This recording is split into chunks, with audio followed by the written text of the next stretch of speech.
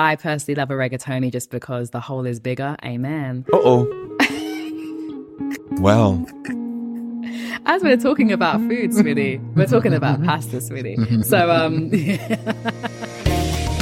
Lick the plate. Lick the plate. Lick the plate.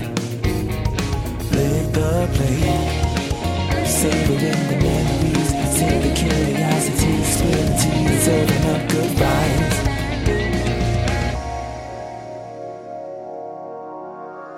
Welcome back to Lick the Plate. I'm your host, Cameron Bernard Jones.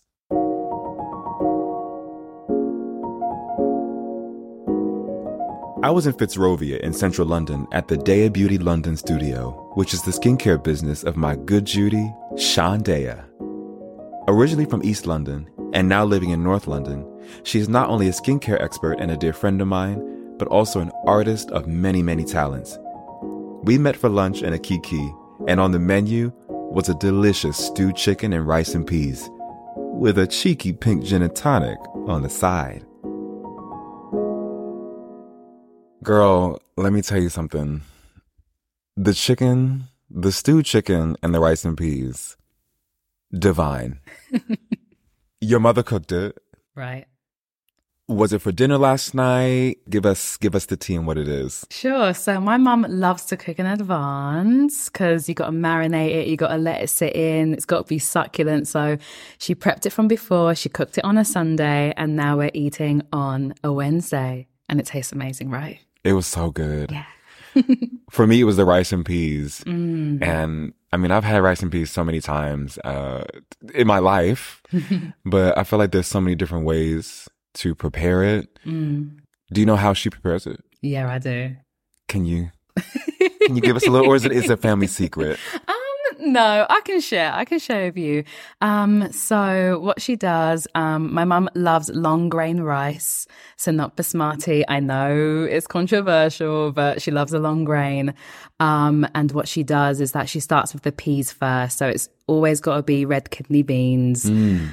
I just feel like they've just got a lot more flavor. So you put them in, you let them soak overnight, at least 12 hours. So they're just really just like they insulate all of the water. Then we cook them for maybe, how long do we cook it for? Yeah, until the water goes down a little bit, or until if you take out a red kidney bean and you squash it, as soon as it's soft, then you know it's good to add the rest of the rice in. So we get to that point.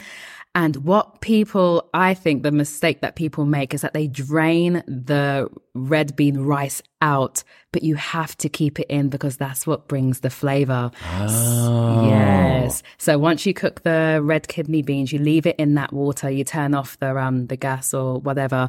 Then you start to season it. So then that's when you're putting in your coconut, any sort of herbs, your salt, anything that you want to put in there, peppers, whatever it is, it goes in then. And then what you do, of course, you wash your rice. Should you wash your rice? Not quite a heated debate, but definitely a topic I've heard various opinions on. According to an online article I read by Jack Gow at ABC Everyday in Australia, there are many factors that come into play, including what you're making, what type of rice it is, and of course, different cultures' traditions. Gow interviewed chef, cookbook author, and cooking school owner Tony Tan and writes that for common Asian varieties like jasmine or basmati, Tan washes it at least twice, if not 3 times, just to get rid of the starch. For European varieties like arborio or bomba, he leaves the rice unwashed. I guess within the black culture, it's just what you do. It's just what you do. You have to just wash your rice. So then you wash your rice out and then we don't pre-cook the rice. So we put it in raw like that. So once we wash it, we then add it in with the red kidney beans in the water. We stir it up, make sure everything's seasoned, make sure to taste it because people always forget. They love to taste once it's cooked. By that point, it's too late. Yeah. It's way too late. You got to taste it before you put the gas back on. So once the rice is added, you got the beans in there, you got the seasoning, everything like that. Then you start to cook it, and then you cook it down to when. Firstly, let me go back a step. Once you add the rice in, you got to make sure that the water level is just over the surface of the rice and beans. If it's too high and you start to cook it, that's when you get really mushy rice and peas, and nobody likes that. Oh, see, I know cooking rice. I love cooking rice. Yeah. I love eating rice. But cooking rice is such a scientific thing. And Yes. everybody talks about water level and the proportion of water to rice. But I feel like with different rice dishes Yes. and from different cultures, it requires a different amount of things. water. For this, you want the water Yeah. just over. Just hovering over the surface of where like the rice and beans are, like just over that. And then you start to cook it again from that. And so in that time, the water level, of course, then goes down as it starts to evaporate. And then, this is a trick that my mother does. So she doesn't lift the top up. This might be a bit dangerous. So pull your hair back if you've got long hair. But I always put my ear towards where the pot is and I'll wait for the crackling. That tells me that the water level is right at the bottom and it's done. I heard somebody say this. Yeah. Towards the end of cooking your rice, you got to listen. So I started doing that recently. Okay. And towards the end, like 25 minutes or so, Yeah. I'll listen to see if I can hear any kind of like final bubbling of water. And if it sounds like, oh, that sounds, it's almost gone, then I'm like, okay, it's almost ready. It's ready for sure. Or you can most definitely turn it down. And then if you're not sure, what I do is that I get a clean knife and I pull it straight through the middle and then I pull it out.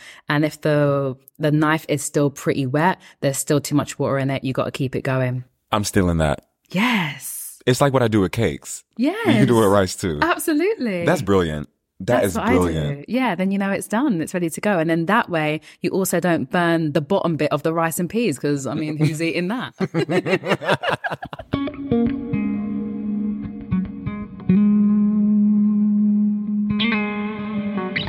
So, your culture, what are your origins? Oh, I love this question because recently I actually did an ancestry test, which I've been wanting to do for a long time. I don't know why I've been putting it off, life, whatever, but I've just always been intrigued to find out like exactly what my origins are because I know, well, firstly, going all the way back from when I was like 5, 6 at primary school, everybody's trying to work out what I am. What are you? Where are you from? Do you have a white dad? All of these things started to come out because, of course, people see my hair. I know your listeners can't see, but my hair is naturally quite long, quite curly, ringlets, all of this stuff.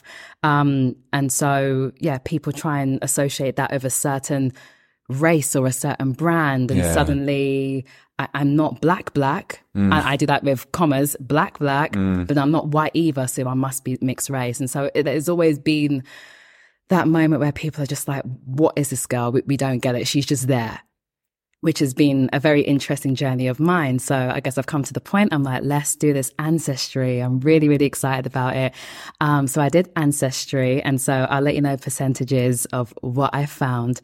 And so I believe 67% I am West African, which is a beautiful thing. 46% of that 67% is Nigerian. Okay. Yes. So, I mean, that's a whole nother journey that I need to go on because it's a culture that, of course, I know about. I have a lot of Nigerian friends. I have a lot of West African friends, but I haven't jumped into their culture as much as I've jumped into like typical Caribbean culture. So that's a journey that I'm on to, explore that side of me that I didn't know. So you got that West African side.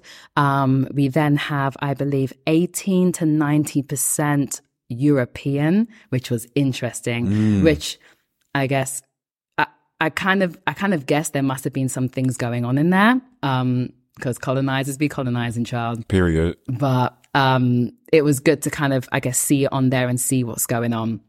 So there was that. And then another magical thing that I also found out is that I am 14% Indigenous American, which is beautiful. It's so, so beautiful. All of it is beautiful. The whole 100% is beautiful. But that particular part, like, those people were free. Yeah. Those people had their own identity. And is this the Carib people? Yes. Otherwise known as Arawaks?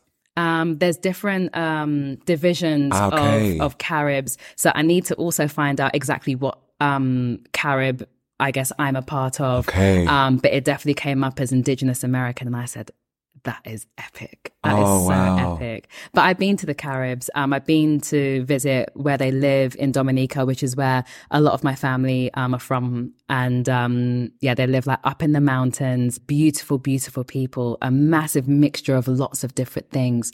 Absolutely stunning people. So it was lovely to see where my ancestry, I guess, came from. And my granddad on my mother's side was a Carib. So he was all up in there growing up. So yeah, that's very exciting. Now, getting back to the food of that culture from Dominica. Yes. What are some things that you grew up with eating? Yeah. So going back to my early childhood, my mum was always the cook. My mum is an amazing cook, and it definitely just brings everybody together. So in regards to like what she would typically cook, let's say if it was a Sunday dinner, there's definitely going to be stewed chicken in there. There's going to be rice and peas in there always. I mean, I'm glad I had a taste of Sunday dinner already. Yes. You've definitely got a tiny percentage of what comes in with our Sunday dinners. So we've got those two things. Definitely a mac and cheese. I'm a massive mac and cheese person. I love it. I could eat it by itself. That's how much of a fan I am. Just straight out of the tub, just give it to me. So we've got mac and cheese in there. Of course, different types of veg. There'll be dumplings in there. There'll be festivals in there. Always potatoes. Plantain, of course. I say plantain. I know it's debatable. That's okay. We all know what it is, right? We do know what it is. So we have plantain in our house. Lots of gravy. And yeah, some sort of rum punch to finish. Yeah. Do you cook? Of course. Can you cook all of that? Absolutely. I know that's right. I'll throw down. Yeah. It's been passed down. Have you and your mother ever had a cook-off? Oh, we haven't actually. I challenge you to that. I should, eh? You should. I really, really should. I cook a mean mac and cheese and a really good rice and peas. I cook it all good, but those two, yeah, I'm unmatched, to be honest. Now tell me about this mac and cheese because, okay, growing up as a Black American, I also had that. So when I got here and had a real good taste of Caribbean culture, being that all my in-laws are of Jamaican descent, I was shocked to know that mac and cheese was also a big thing in Caribbean food. Yes. It was one of those things I was like, oh, so how do you like and cook your mac and cheese? Oh, so let's go from the beginning. Let's go from the origin. In regards to the pasta, of course, you can use macaroni or rigatoni, whatever you've got available. But I guess I personally love a rigatoni just because the hole is bigger. Amen. Uh-oh. Well, as we're talking about food, sweetie, we're talking about pasta, sweetie. So, this is why I love you. I love you too. So for me, it would be rigatoni. Rigatoni, and then with the cheese, I love to use 2 different types of cheeses. So we've got always red Leicester, because I love the color. And for me, it just gives that kind of sweet, kind of cheesy taste, almost woody sort of taste. I love that. And then there'll be like a mild mozzarella? No, we don't. A mild cheddar to go in between all of that. And if I'm feeling really bougie, then I'll have like an extra mature cheddar. Do you call it a roux? With flour and butter. Yes, of course. So we make that first as well. Of course, we've got to make a cheese sauce. I think there's a name for that. Is that Okay, full disclosure. Sean and I originally concluded that she made a bechamel sauce, but upon further research, I found out otherwise. So here's what a bechamel sauce is. According to Masterclass, it's a versatile white sauce and the base of a variety of comfort food dishes. Bechamel starts with a classic French white roux, a few tablespoons of flour, and a few tablespoons of butter cooked together in a heavy saucepan to form a thick paste before the addition of milk. Milk is then slowly whisked into the mixture and cooked until it takes on a creamy consistency. So, what does Sean actually make? Mornay sauce. Mornay sauce is a cheese sauce made in the same manner as a classic bechamel, but with the addition of grated cheese. With the bechamel sauce over low heat, stir in any melting cheese. But the classics, are Gruyere, Emmental, and white cheddar cheese. So I make one of those with all of the cheeses that I mentioned. The green milk, what is that? Semi-skimmed, that's it. Semi-skimmed milk in there, butter. And then, we make it all together, stir it up until it gets to a thicker consistency. And then we pour it on top of the pre-cooked pasta. Not pre-cooked. I guess we soak our pasta for about 10 minutes, pour out the water, and then pour on the cheese on top. Oh, so is the pasta... It's not fully cooked.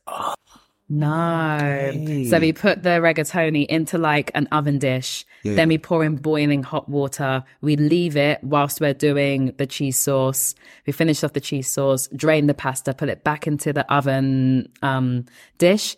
Then we put the cheese sauce. Well, first, we sprinkle cheese first. Then we put on the cheese sauce and then we put on more cheese on top.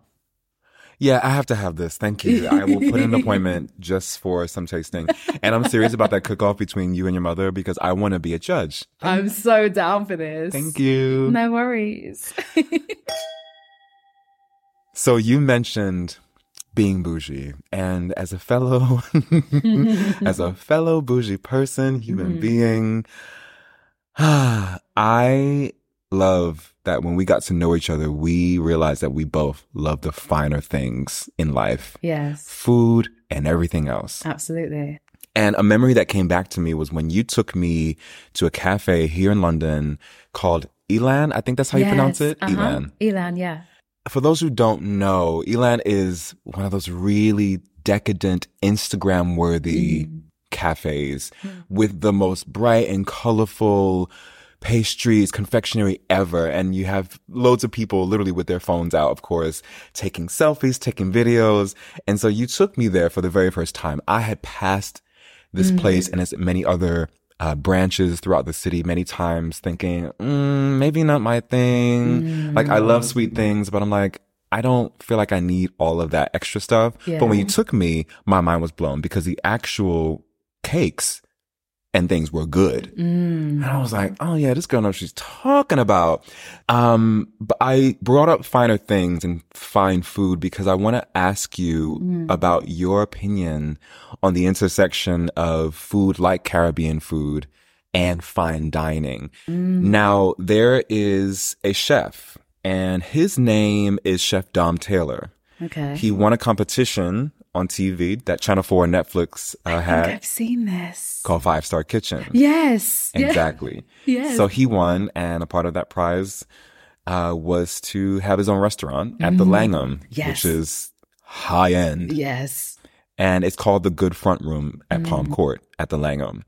I've not been yet. I am dying to go. Let's go. Hopefully by the time listeners hear this, I would have gone. Absolutely. And I've been speaking to a lot of people about it, and just not about the restaurant itself, but about the idea of fine dining, haute cuisine with Caribbean food. What are your thoughts on that? I say, why not? Yeah. We can absolutely elevate ourselves. We're not just the kind of, I don't know, side shack that you find and like your auntie's cooking in the back, which she absolutely should be, because some of those foods are some of the best in the world. Period. In the world. Some of my favorite joints to eat at are family-run businesses where the aunties and uncles are still at the back doing the recipe that they've done for 50 years. Yeah. Those are the best ones. Some of these new ones, they don't hack it. Do you know what I mean? So I'm all about that side. But at the same time, I do believe you can take those recipes and elevate it.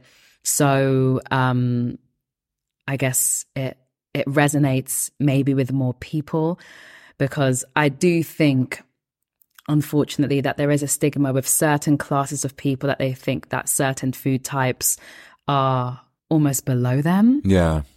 Which is really, really sad, because how does food have a title? I don't get it. Like, it's food. It's food. It's food. You're nourishing yourself. And just because it comes from a certain part of the world does not make it any less of a class than you. Yep. Absolutely not. So I absolutely believe that you should be able to go to your side shack or your small restaurant to have that food, but you should also be able to go to like a 5-star, 6-star hotel and have it done in the same way, with different plates, different cutlery, different hors d'oeuvres, and have a lovely time. Absolutely. Yeah. Yeah, I completely agree. Yeah. So I know there are a lot of people on both sides of the table who are pretty dubious if they haven't tried it yet, just the thought of something, you know, humble. Like, instead of humble, I will use accessible. In being in places that are deemed to be not so accessible to all people, places like these high-end restaurants and hotels. Unfortunately, that is just the case. Like, there's so many people who feel like, oh, I shouldn't go to those places because it's insert hotel here, you know? I've met people like that as well. And I've even dated people with that mindset. And we've had fights because I'm like, I believe I belong anywhere.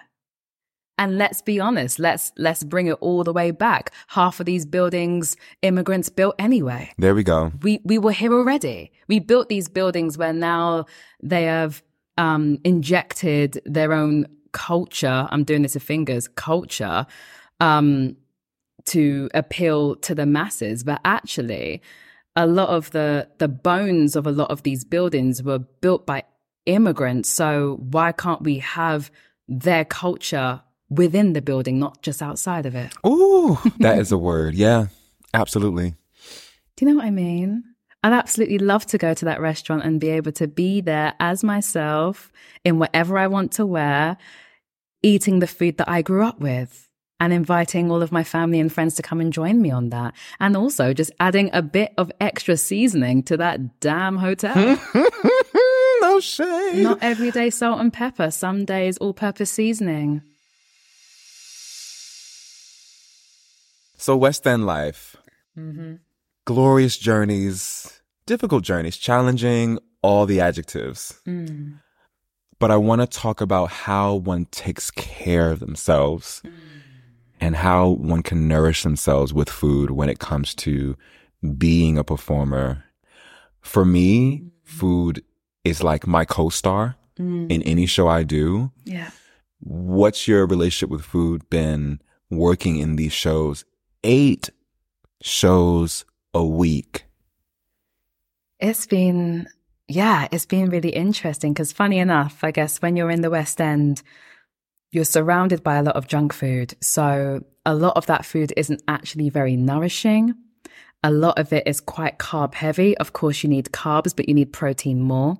And so in the end, it leaves you feeling tired. So then you go out, you eat, you come back, you might get a bit of a nap in, but then you wake up and you still feel exhausted. And it's because of the foods that we're putting into our body or what we're not putting into our body. So what I've worked out, I think, what works for me is that protein will always give you more energy than carbohydrates ever will. So of course there is a place to go out and get your KFC or go to wherever that feels good. And you should have your snacks that you have in your theatre should fill your soul, which I think for me is very, very, very, very important. You need to have stuff in there that makes you feel good and reminds you of a good time, because there may be moments in the show where you're not having a good time, but you know that there's a stash there that makes you feel good. But definitely when it comes to the food, when you're around the theatre, you want to go for protein first. It's going to give you that protein, high protein, like your salmon, like your tuna, like your chicken, really, really big. And of course, there is an alternative for vegans. I'm not too sure what that is because I'm a meat eater, so I'm not sure. But you want to go for protein first and then add in your carbs and your fiber and all that good stuff. So yeah, that's what I've worked out. But you should still have your snacks that make you feel good inside, that make you feel happy in between coming on and off stage. You need it. I feel like there should be forgive me if this is happening in drama schools now, especially, but I feel like there should be more education when it comes to food, health, and wellness. Absolutely. For these performers, because it's tough, especially in highly physical shows. The double show days knacker you. Finished. Yeah. And you need that replenishment. And like you said, it's junk around us. You know, there's loads of foods in central London to be had, but with the quickness of our lives as performers, it can be tough. So I really wish that there was more food education. There needs to be that, because definitely in my era of training, there was nothing like that. It was really about being as small as possible, being as skinny as possible. If guys had to bulk, just bulk up. But what does that even mean? What do we put into our bodies to do that? And a lot of us that trained at musical theatre schools or performing arts colleges and stuff like that, like you're going from like a full ballet class to a jazz class. Then you got to somehow gather yourself and go into an acting through song challenge. Then you got to, it's crazy. Then you've got physio and then you go back to this. You literally have no time sometimes to eat. So it's like, what can I ingest that's going to really fuel me with lots of nutrition, but also going to give me that energy to actually last till my last lesson of the day? We were given none of that. There was a time in my life, especially when I was going to college, where, financially, like my family wasn't earning a lot of money. And so there were times where I would sometimes bring a box of cereal in and eat that in between lessons because that's all I had. And it's wild. And I'm hungry, but I think just my passion just overruled my stomach and we just kept going. But if I knew what I knew now, I could have made smarter choices with the money that I had to be able to fully give myself the energy that I needed to continue. Because maybe, and this is just me thinking outside of the box, if we were to give ourselves the nutrition or to give students the knowledge for the nutrition that they need in order to learn better, they might actually accomplish more at school if they're fed better. Talk about it. Do you know what I mean? Oh my goodness, yes.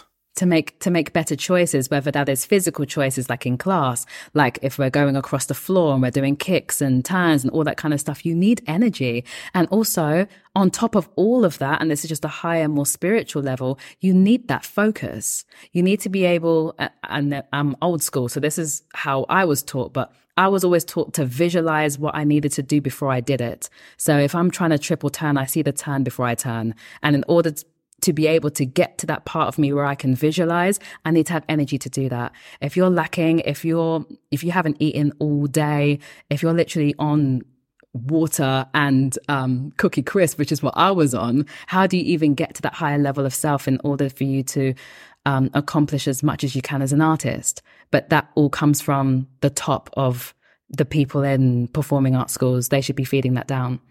You heard it here. Get on it.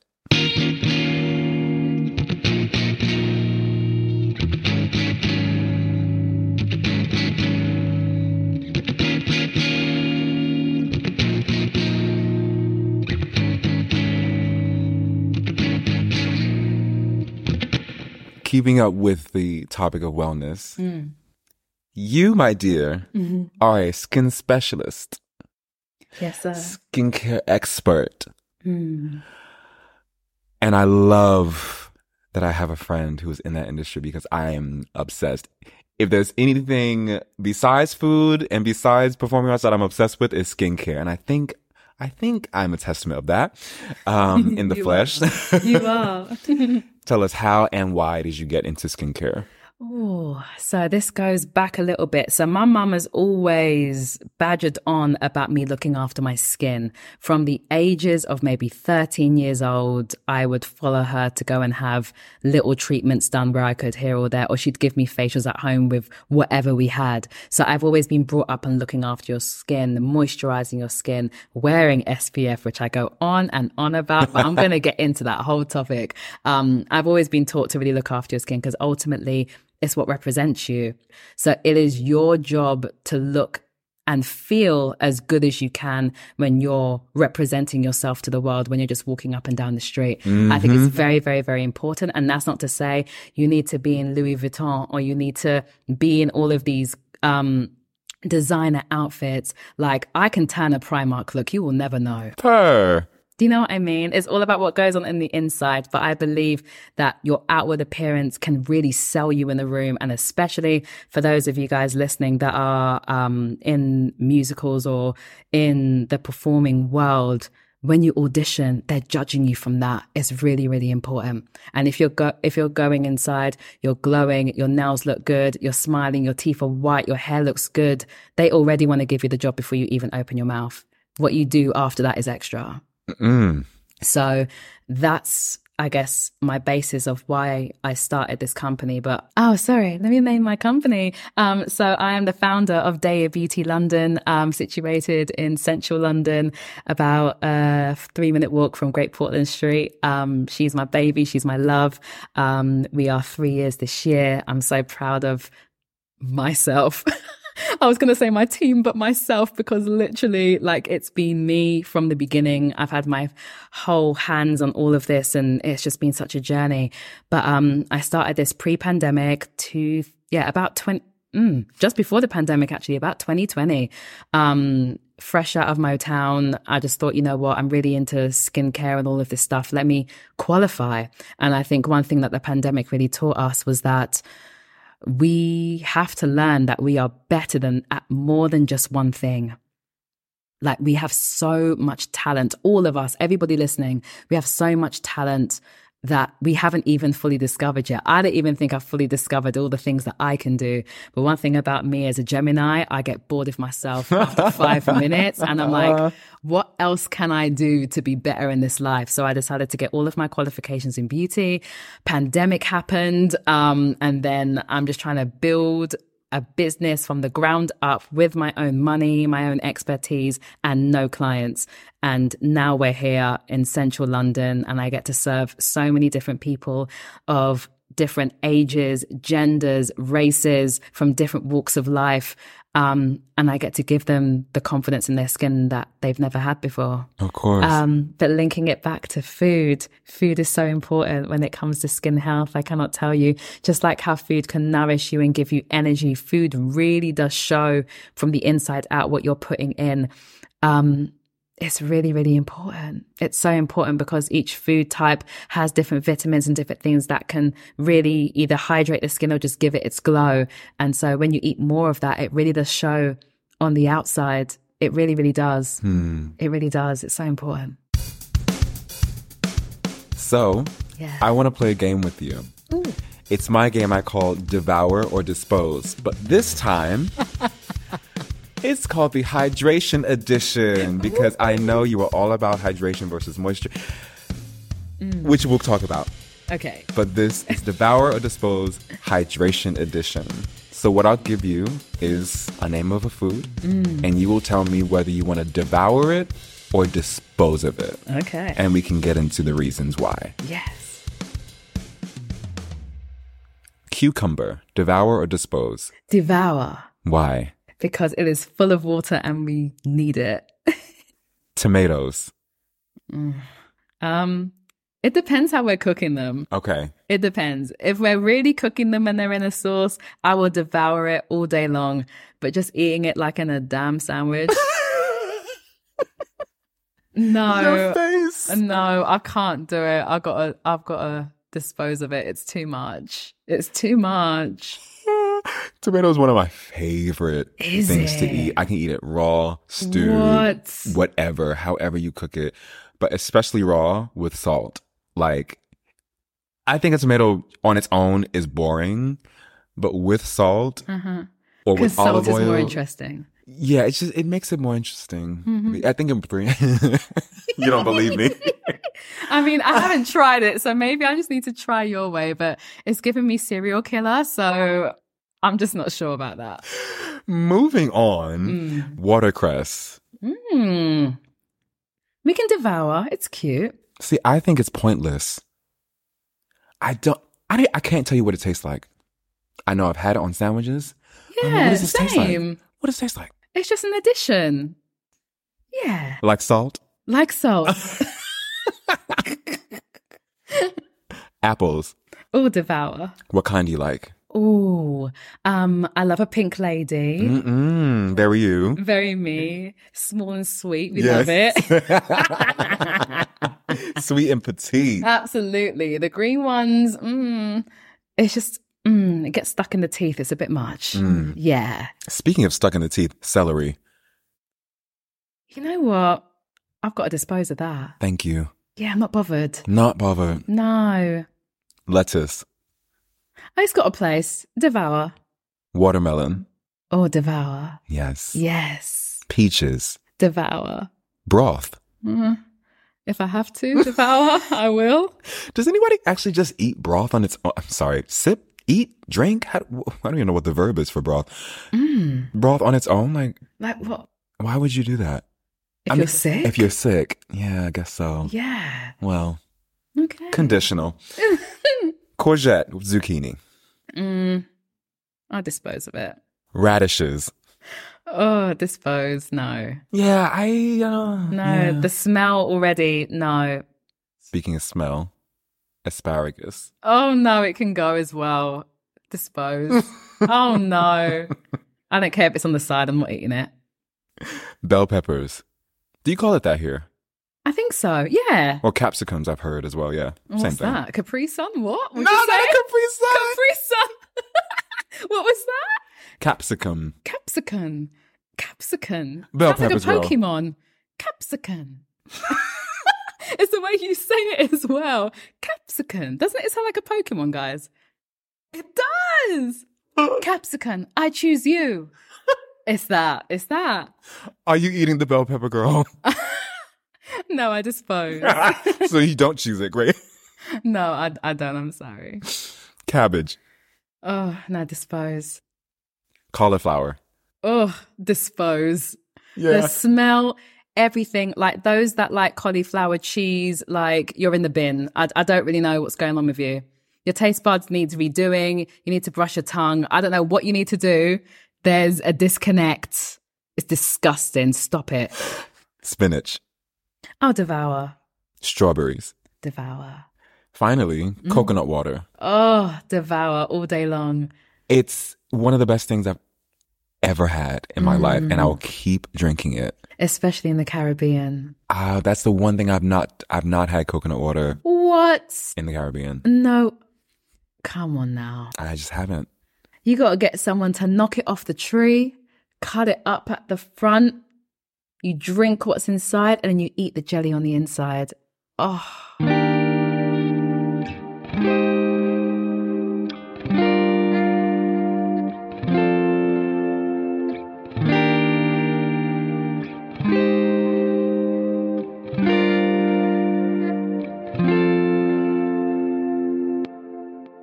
So I want you to talk about hydration. Okay. And moisture and the difference, because a lot of us get it mixed up. Yes, I love this question. So let's go into it. So what is the difference between being hydrated and being moisturized? I'm going to stick with hydration first. So hydrating is all about water, how much water is in the skin, how much water is in the body, and what that does for the body. When we talk about moisturizing, we're talking about oil. So we're speaking about how much oil is in the body, the kind of slip that you have on your skin, that is mostly to do with the oil that is in your body or on your skin. So that is the overall difference. What I see a lot in my studio, there are a lot of people that have oily skin but are dehydrated. So by how I've just explained it, meaning that they have oily skin, but underneath that, their skin is actually dehydrated, so it's lacking water. And sometimes what happens is that because our skin and our bodies are literally smarter than our minds, our bodies are just so smart, it produces more oil to compensate for the lack of water that is in our bodies. Because it's like, yo, I need water. I need something. I don't have it. So let me just produce some more oil because she or he or they are not giving me enough water. And so it just gives us more oil, leading to more spots, more acne, more larger pores, so many things that happen, all because we're not giving ourselves enough water. So if we actually balanced it out, the oil will come down. There'll be a lot less breakouts. The pores will be a lot smaller. Everything changes and everything is balanced. So overall, what I try and do is just try and balance people's skins out pretty much. Yeah. That is my job. Yeah. Working in reception, and this is pre-performing days, just out of college, I worked in spas. And I learned a lot from working in those spaces and from being colleagues with a lot of these estheticians and skincare specialists. But I never realized the simple difference between those two. I feel like a lot of people treat them interchangeably, Absolutely. use them interchangeably. And when you posted on Instagram in the recent past, I was like, oh, more people need to know about this because I mean, I hear a lot of people saying, oh, I have oily skin, so I won't put on certain products because my skin's already oily. I won't moisturize. Ew. Or, anything like that. And I'm just like, oh, but still dehydrated. Okay. Yeah. So then I just started really being conscious about the food that I ate and how I could be hydrated from within. Absolutely. Because you did mention it's what you put into your body as well. Always. And mostly versus what you put on top Onto of your skin, you know? Yes. Yeah. So that really, that blew my mind. So it's why I did the hydration edition of that game, because a lot of people don't know that a lot of these foods, all those foods that we mentioned in that list are high in water. Absolutely. High in water. Yes. So for all those people like, water, I don't like it. You can get it other ways. Absolutely. Get you some cucumber. I can snack on a cucumber. Ooh. Oh, there we go. You said that, not me this okay. time. But it's good. It's just so good. And watermelon. Most of these things in that game I will eat because it's good for your body. It's good for your body, good for your skin. If you had to describe yourself by using flavors, how would you do it? Oh, that's really tough. That's so tough. How will I describe Deia? I would say I'm like a sticky toffee pudding with custard on the side, but the base of that sticky toffee pudding has a little bit of chili in there, and it might make you cough once in a while, but it's going to be worth it. And then on the sides, you're going to have like, I don't know, a really smooth hot chocolate, and you haven't had that hot chocolate in a good few years, so it feels very nostalgic. That is Deia.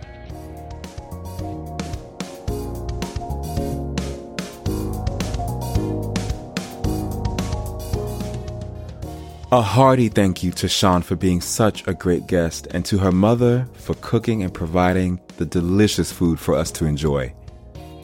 To keep up to date with all things Deia, you can follow her on Instagram at Deia. That's SIANDEIA.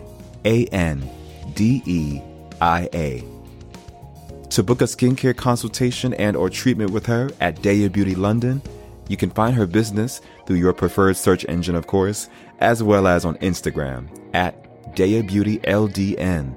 That's DEIA Beauty LDN. You can find links to the various things we discussed in the episode description and in the story highlights on Lick the Plate's Instagram at Lick the Plate Podcast. This is your host, Cameron, welcoming you to savor your memories and sip your curiosities. And if you decide to spill the tea, remember to always serve it up with some good vibes on the side. See you next week for another episode of Lick the Plate.